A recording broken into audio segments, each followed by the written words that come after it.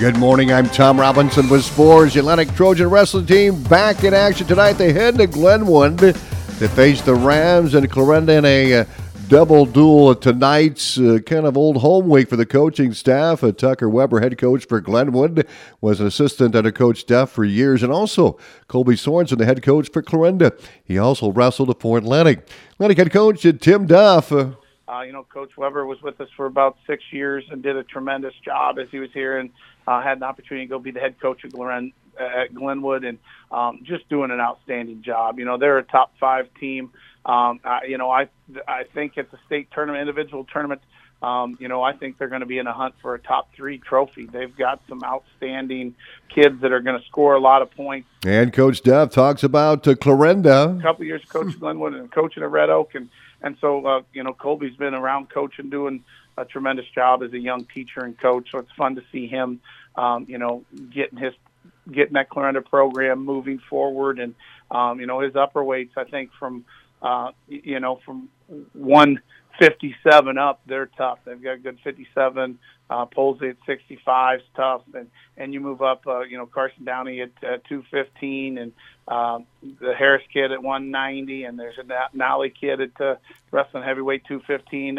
They've just got a real solid upper weight group, and so we know it's going to be a tough duel. Both those duels will be tough, hard-fought duels, and it starts at 5:30 at Glenwood this afternoon. Atlantic enters the meet with a 4-2 record. Glenwood 4-2 in the conference, and Clarinda is at 2-7. Audubon is carrying their 3-0 sweep into Saturday's Invitational. Zach Collins has this report. The Audubon Wheelers swept the mats on Tuesday as they beat Clarinda, Southwest Iowa, and Tri-Center for the first sweep this season. When talking to head coach Tyler Christensen, he said that not only was it the only time this season, but the first time in his coaching career at Audubon. The team was pretty pumped. I mean, there's some matches, some duels there where, we necessarily didn't maybe win the most matches out of the matches wrestled, but having a fuller lineup is half the battle when it comes to duels. And, this is the first time since I've been coaching here in Audubon that we have won every single duel that we've wrestled that night. So it was pretty exciting, pretty good culture shock for our guys, and it's something that they can strive for in the future. Audubon sweep means just a bit more when you take a look at just how young this Wheelers team is. They feature only 5 upperclassmen, which includes 1 senior, which means the rest are either sophomores or freshmen this year. To come out on top against some great wrestling programs means a little something more for the Wheelers. I think it means a lot. I mean, we're a pretty young team. We're pretty green.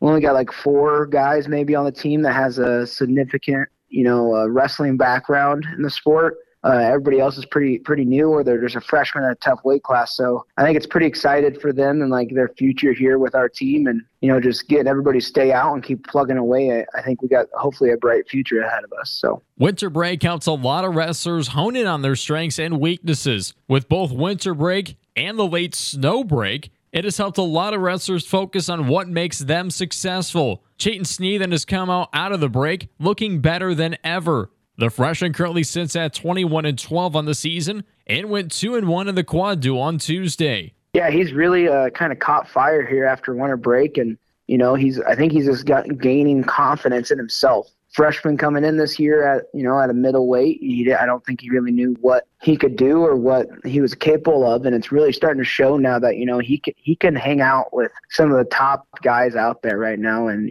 with his loss last night, I know it ended in a fall, but if you were there watch the match, it was kind of a different story. We kind of let the emotions get the best of us, and we did something dumb, but otherwise we were in a decently close match with a really good wrestler, Freeberg from Tri-Center. So with young talent comes inexperience. But as the season has continued to go on, these wrestlers have started to learn where their strengths come into play. The basic moves have started to become the critical moves for the Wheelers. They're really kind of just figuring out what high school varsity wrestling is. They kind of got to get rid of that silly junior high or little kids like the big moves, always looking for that big move, because when you get against a good kid, they're going to know how to counter that. So they're really reeling in on their basics and perfecting those things, and they're competing a lot more. I'm seeing a lot more competition in the room and a lot more competition on the mat, so they're getting a lot more fight in them. The season is winding down as Audubon has just 2 duels and an invitational remaining. Up next for the Wheelers is the OAB CIG Wrestling Invitational this Saturday for a quick turnaround. I'm really big when there's not much time really in the season left. You know, it's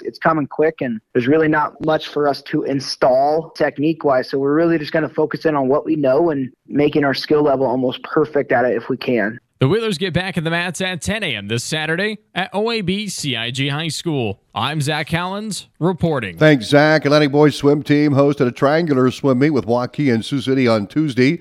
Sioux City topped the Trojans 77-17. Waukee down Atlantic 83-11. And Waukee defeated Sioux City 59-35. The Atlantic results on the 200-yard medley relay.